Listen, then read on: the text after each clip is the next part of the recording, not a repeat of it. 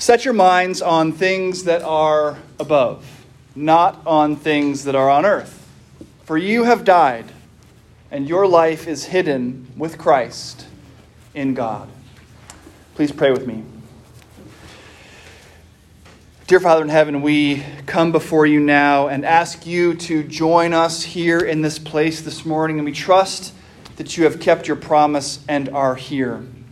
May my words be your words, and all of our thoughts your thoughts. We pray all of this in Jesus' name. Amen. Please be seated.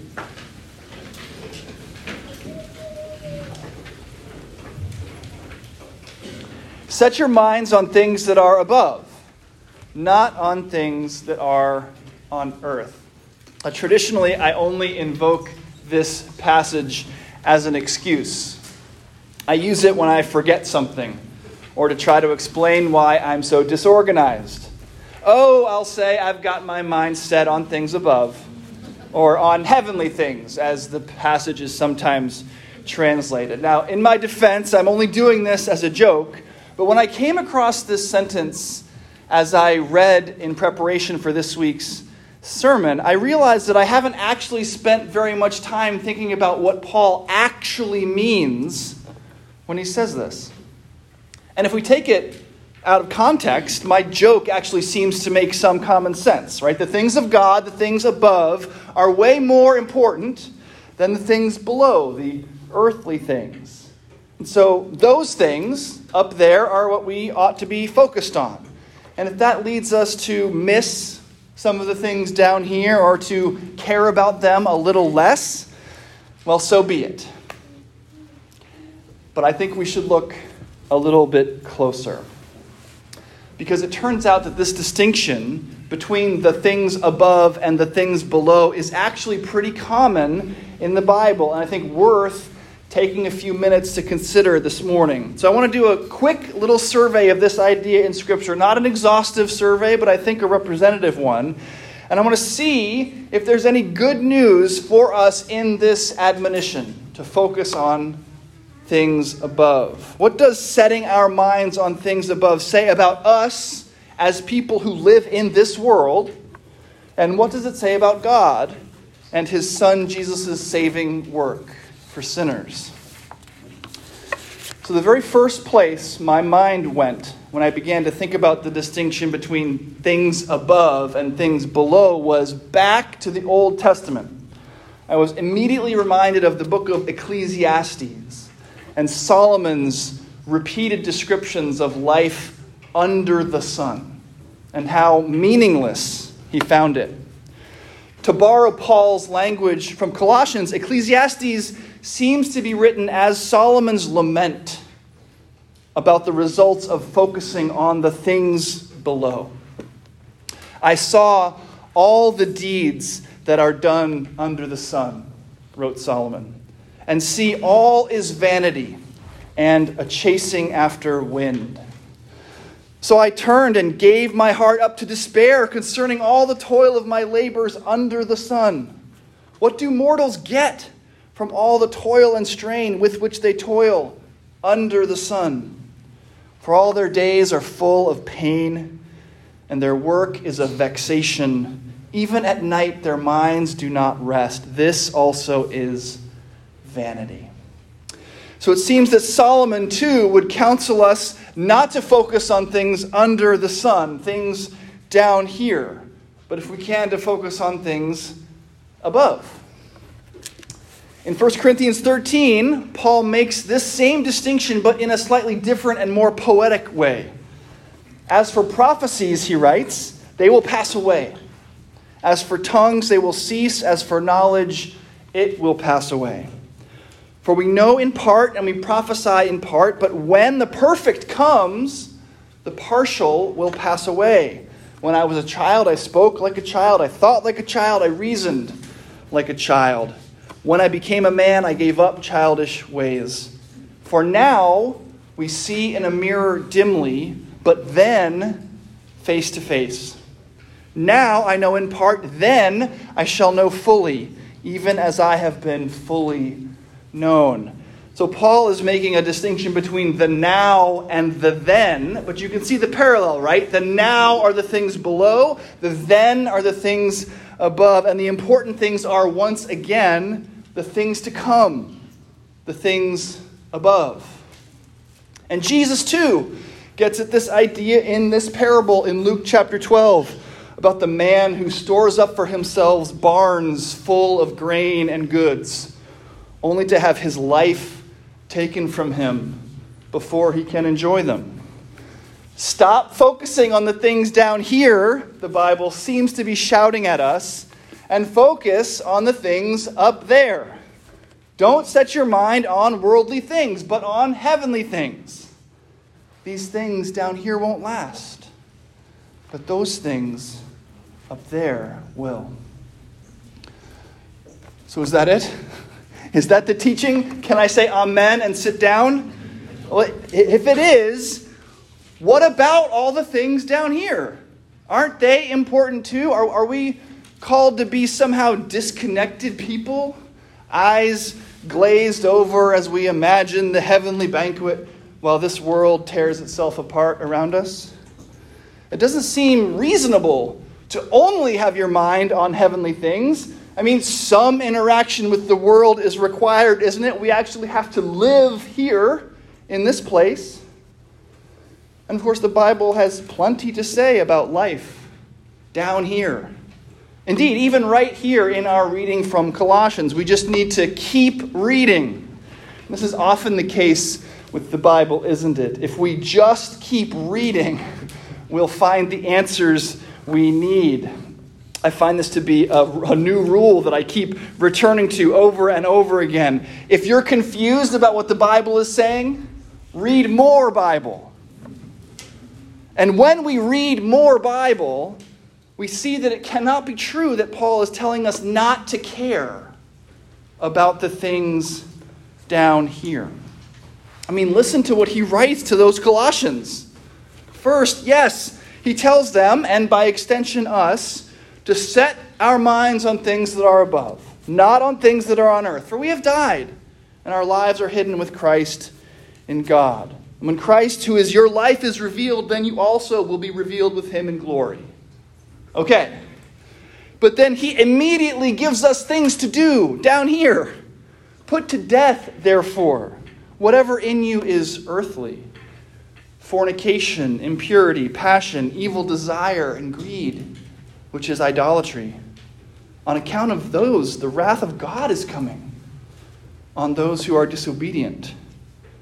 These are the ways that you also once followed when you were living that life, but now, down here, you must get rid of those things: anger, wrath, malice, slander, abusive language from your mouth. Do not lie to one another, seeing that you have stripped off the old self with its practices and have clothed yourself with the new self, which is being renewed in knowledge according to the image of its creator. In that renewal, there is no longer Greek or Jew, circumcised, uncircumcised, barbarian, Scythian, slave, and free, but Christ is all and in all. Okay. Put to death things like fornication, impurity, and greed. Get rid of anger, wrath, and malice. Don't lie to each other. It seems like Paul, in fact, has very clear ideas about life down here and how it ought to be. So which is it? Are we supposed to set our mind on things above, or are we to focus on cleaning up our behavior down below? Well, and here's our key for this morning. Paul's actually not making that distinction. He's not drawing a circle around which things we ought to care about. The things down here or the things up there. Earthly things or heavenly things. He's actually teaching us about the proper order of things. He's showing us how to be people in this world down here. It's the same lesson that Solomon was teaching in Ecclesiastes and that Jesus is teaching in Luke. And here it is. Set your mind on heavenly things, so that when you are interacting with things below, you interact with them as resurrected people. In other words, you can only live down here if your mind is set on and has been renewed by the things up there.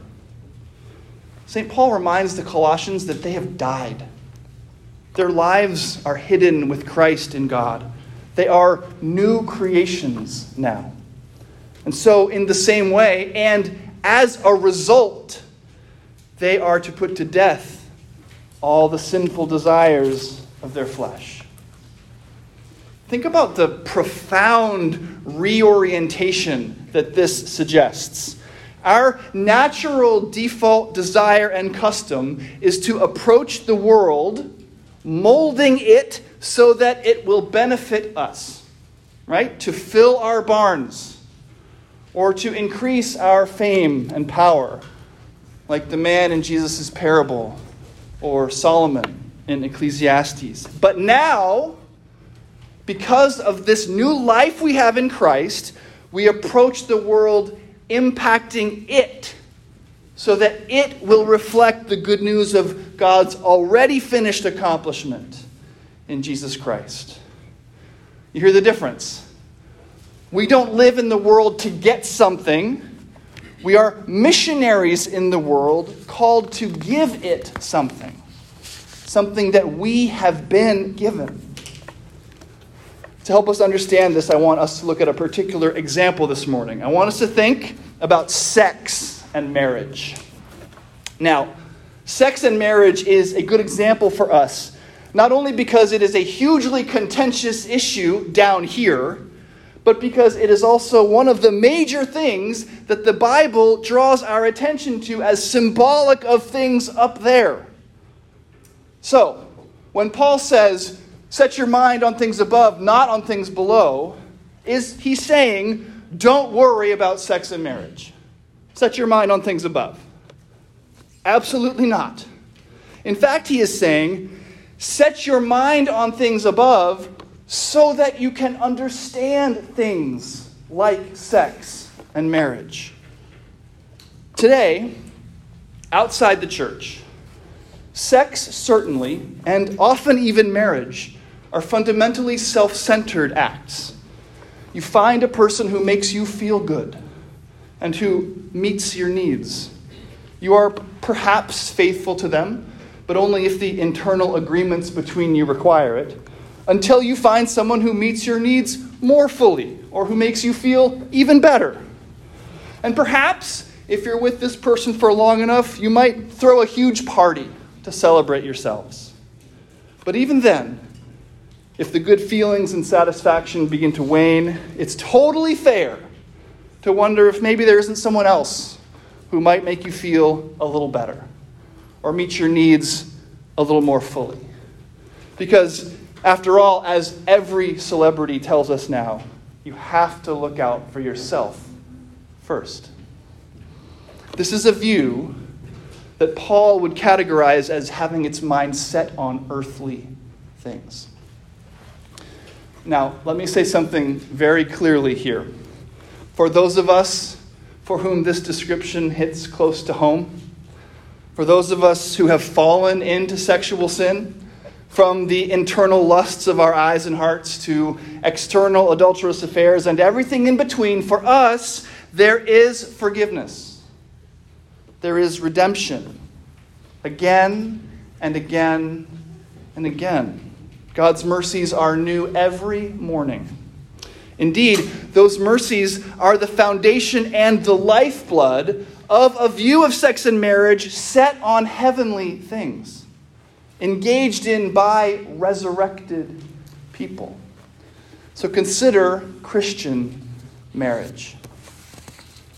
A Christian marriage is itself a sermon to the world. Now, vocational singleness is a sermon to the world too. A slightly different sermon, but a no less moving and Christ-centered one. Come to the worldview class this fall. I'll tell you all about it.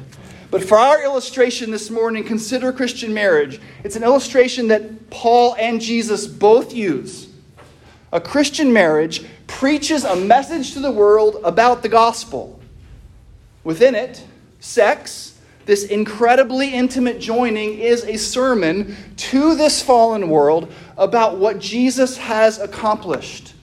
The reconciliation between men and women, and the union between Christ and his church. Marriage is a sermon about forgiveness, about putting down the weapons of war, and giving up the practice of looking out for yourself first. When Christian husbands and wives say, "I love you," there is a giant "I forgive you" within it. Every "I love you" contains an "I forgive you and I need you to forgive me." So unlike a couple with its mind set on earthly things, Christian husbands and wives don't properly come to marriage to get something for themselves, like physical or emotional satisfaction. They come to marriage in order to say something about God, specifically how his love and forgiveness has born them anew and made it possible for them to so love another person. And of course, sex and marriage is just one area in which we see this working. In truth, every aspect of our lives is radically renovated by our death and rebirth in Christ. Our work, our other relationships, even our thoughts and feelings. Remember what St. Paul said. Set your minds on things that are above, not on things that are on earth. For you have died, and your life is hidden with Christ in God. So when Paul elsewhere commands us to flee sexual immorality, or to radically and self-sacrificially love our spouses, or to honor our father and mother, or to love our neighbor as ourselves, or any of the holy moral law, his command comes in light of an enabling word, an announcement that makes it possible, an announcement that in fact causes it to be. And the announcement is this: you are actually made new in Christ. You can't do these things on your own, but you are not on your own. And you are not your own. You are God's on account of Christ. Jesus died for you, was raised again for you, and in his name you have been reborn. And so you interact with this world now, down here, forever changed by what God has accomplished for you in Jesus. Paul is reminding us to be the people we have been made into from up there. That's how this works.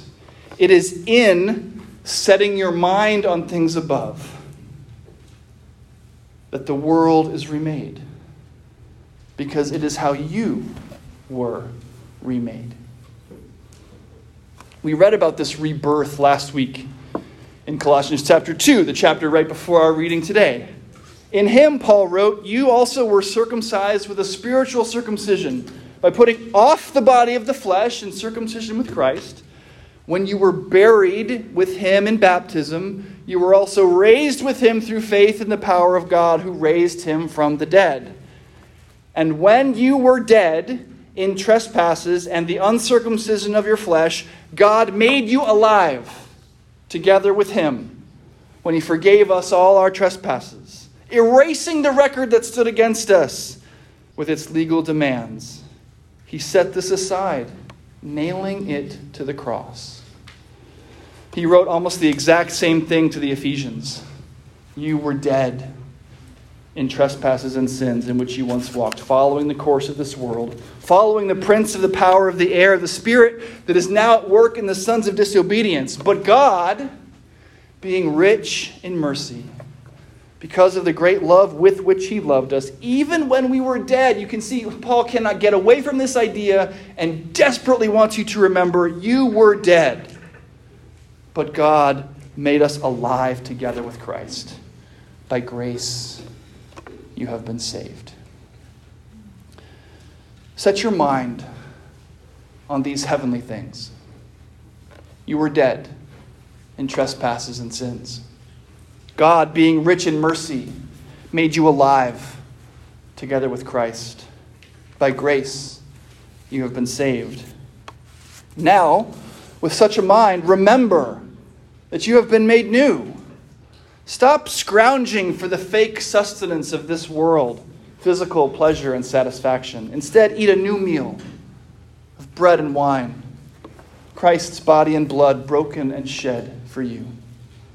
Offer and present yourself to God, your soul and your body, to be a reasonable, holy, and living sacrifice. Set your mind on these heavenly things. You are not your own. You were bought with a price, the very life and righteousness of God's own Son, Jesus Christ.